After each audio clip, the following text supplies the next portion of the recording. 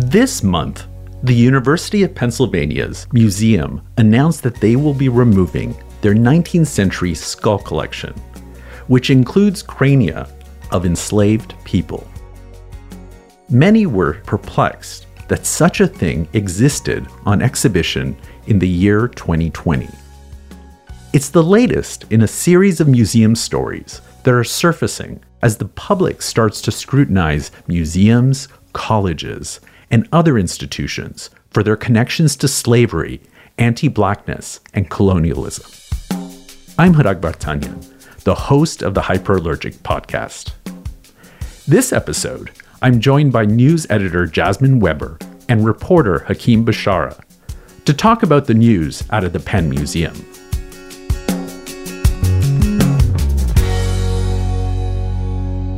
So recently in Philadelphia, the University of Pennsylvania has seen a huge effort on behalf of its students, some of its faculty, and its surrounding community to divest the university from policing. Some of those ways include not calling the police to campus, changing the way that the university interacts with its surrounding Philly community. And one of the most recent ways that Hakeem Bashara, our staff reporter, has been covering is the creation of a student group called Police Free Penn, which is involved in these modes of abolition and has also taken up the mantle of abolishing the Morton Collection at the museum. And so the Morton Collection is held at the Penn Museum of Archaeology and Anthropology, which includes the skulls of enslaved people. And so the university and the museum has recently taken a new stance on the Morton Collection and how they'll use it to interact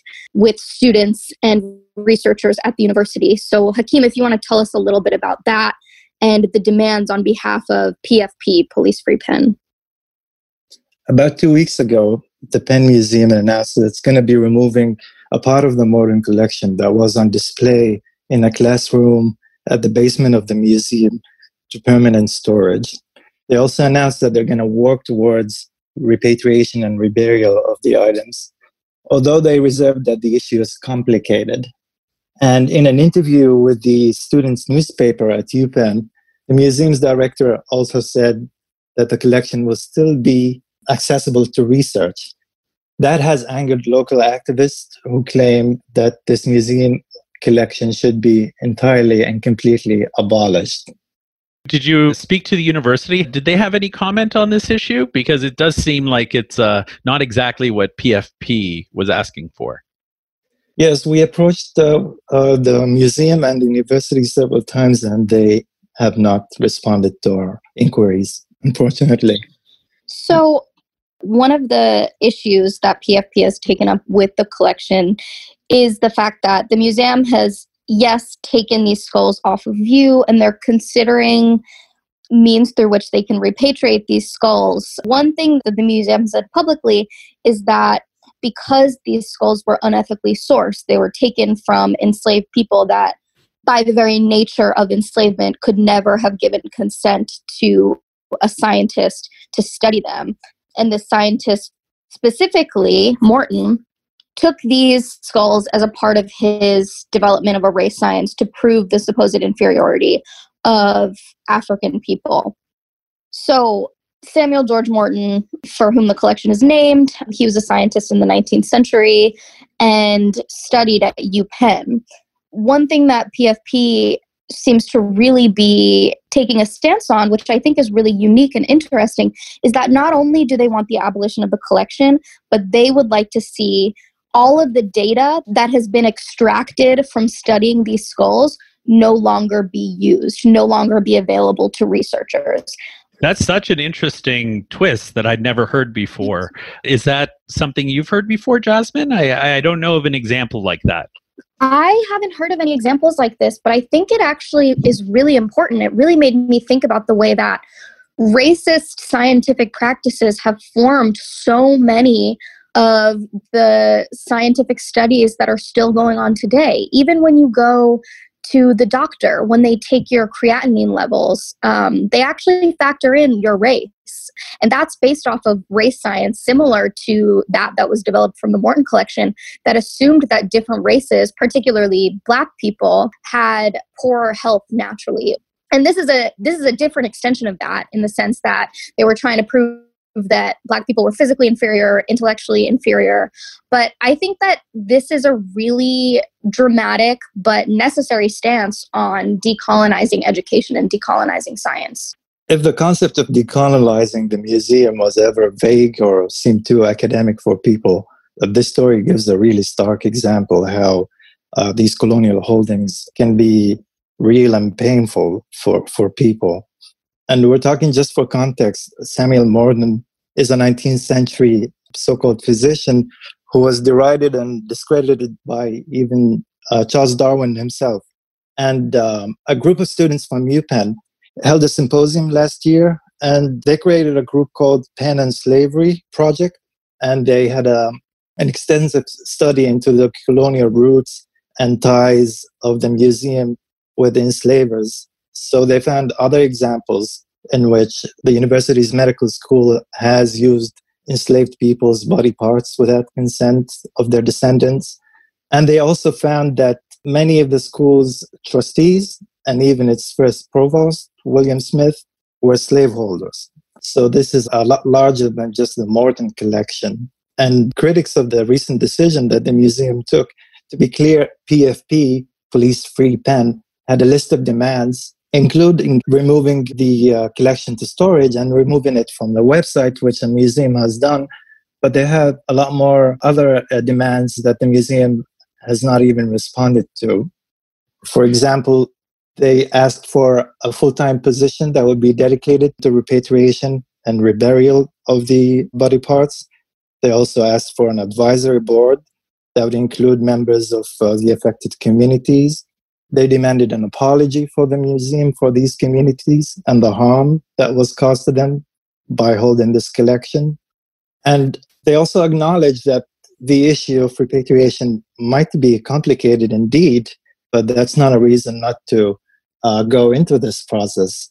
And some of the activists have suggested that in case contact cannot be made with descendants of the people whose crania was taken, that those items should be given to spiritual communities of descendants, and they would decide how to rebury or honor these objects.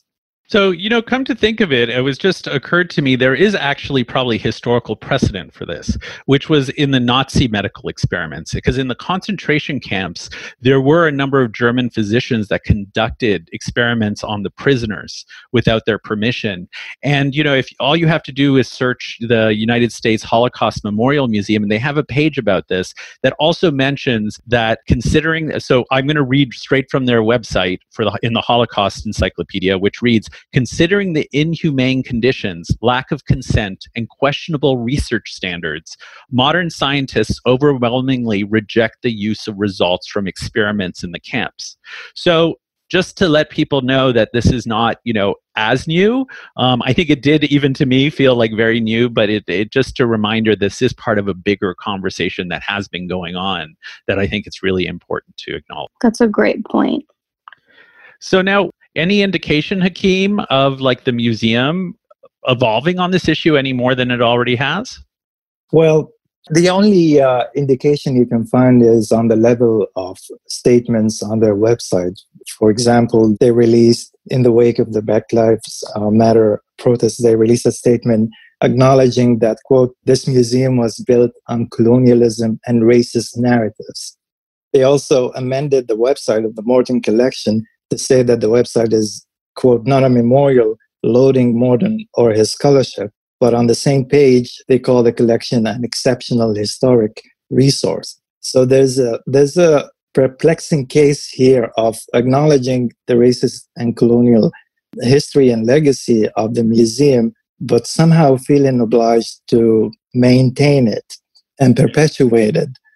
Well, I think it's also a good reminder how implicated higher education institutions are into the status quo of society at the time. So, in this case, we see universities that were not just, they weren't challenging slavery or anything. They were very much part of, the system and benefiting from them. And I think that's also a good reminder that, sometimes academia, just perpetuates the same kind of societal injustices in just a different form. So I think this is going to be a big issue going forward. People are going to really be thinking about, because once we start peeling the layers of this onion, it really is going to unlikely places that I think some people years ago would not have imagined. And I think it's actually very healthy. But I could see why some people can sometimes hesitate around these issues.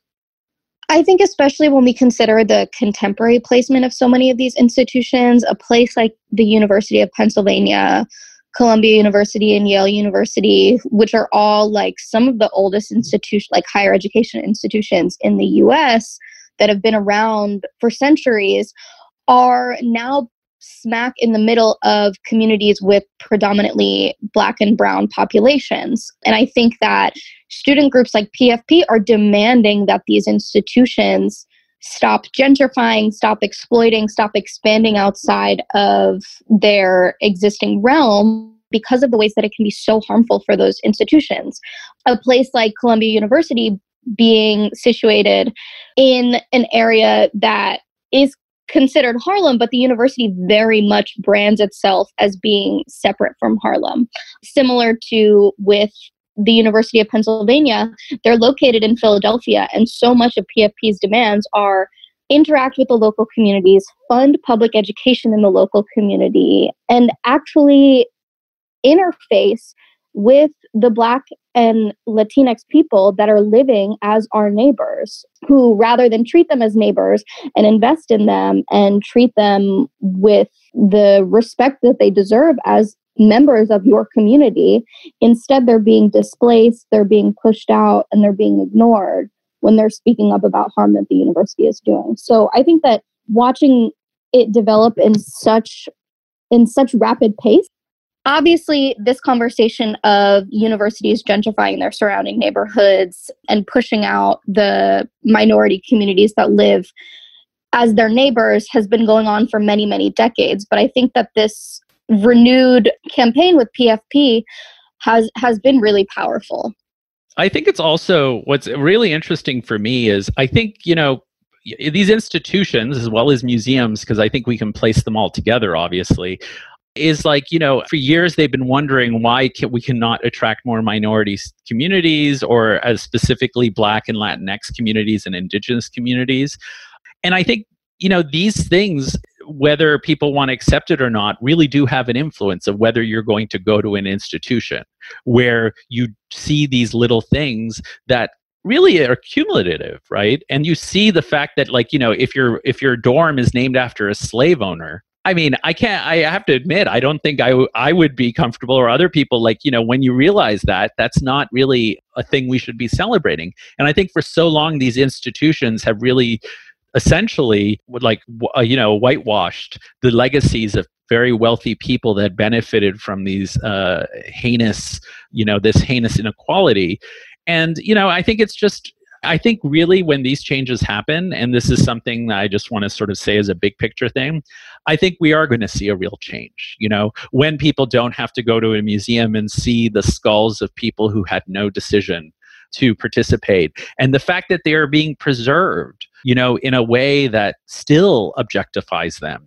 I actually see the logic of returning them to communities that will take care of them.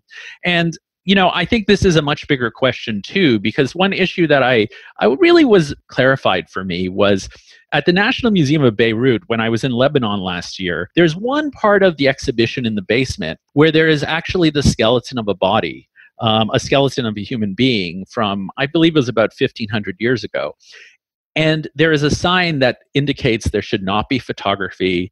The space is very respectful, even solemn. You have to go through a door, so it's not like it's sort of on display in the same way. But you walk in and you see this, and you can experience it without having to take a photograph or a selfie or anything like that. And those bodies were being given the solemn respect they deserved. And I think that is something I think about a lot, especially in terms of Egyptian mummies, because it does make me wonder why they are displayed in this kind of way where we're looking at them as these objectified objects. And I think it's one thing to display something like a coffin or sarcophagus, but to actually display in human remains is something I think we should talk about more and more, because I don't think it's respectful. Those people had no consent. I think it's one thing in a very scientific setting where people can study this for different reasons. Potentially, there could be a possibility to do that. But the way it's sort of like displayed for the public and objectified, it does make me wonder if we're reinforcing those same things. I mean, nobody mummified their body in the ancient Egypt so that it could be on display 3,000 years later in a museum for people to gawk at, right? And it does tell me that these conversations are going to go on for a while. And, I don't know whether it will be a negative if mummies go off display. I don't know whether I'm learning anything that they couldn't just do in the form of an actual model, and seeing the actual, mummy remains. I'm not so sure how much that is contributing to the public's knowledge of these remnants of other civilizations. I think that Jake Nussbaum, one of the people I interviewed for the article, he's an anthropology PhD student at UPenn. He put it best when he said that every day the museum keeps holding on to this collection is every day that they claim ownership over the bodies of people's ancestors. Wow, that's a powerful statement.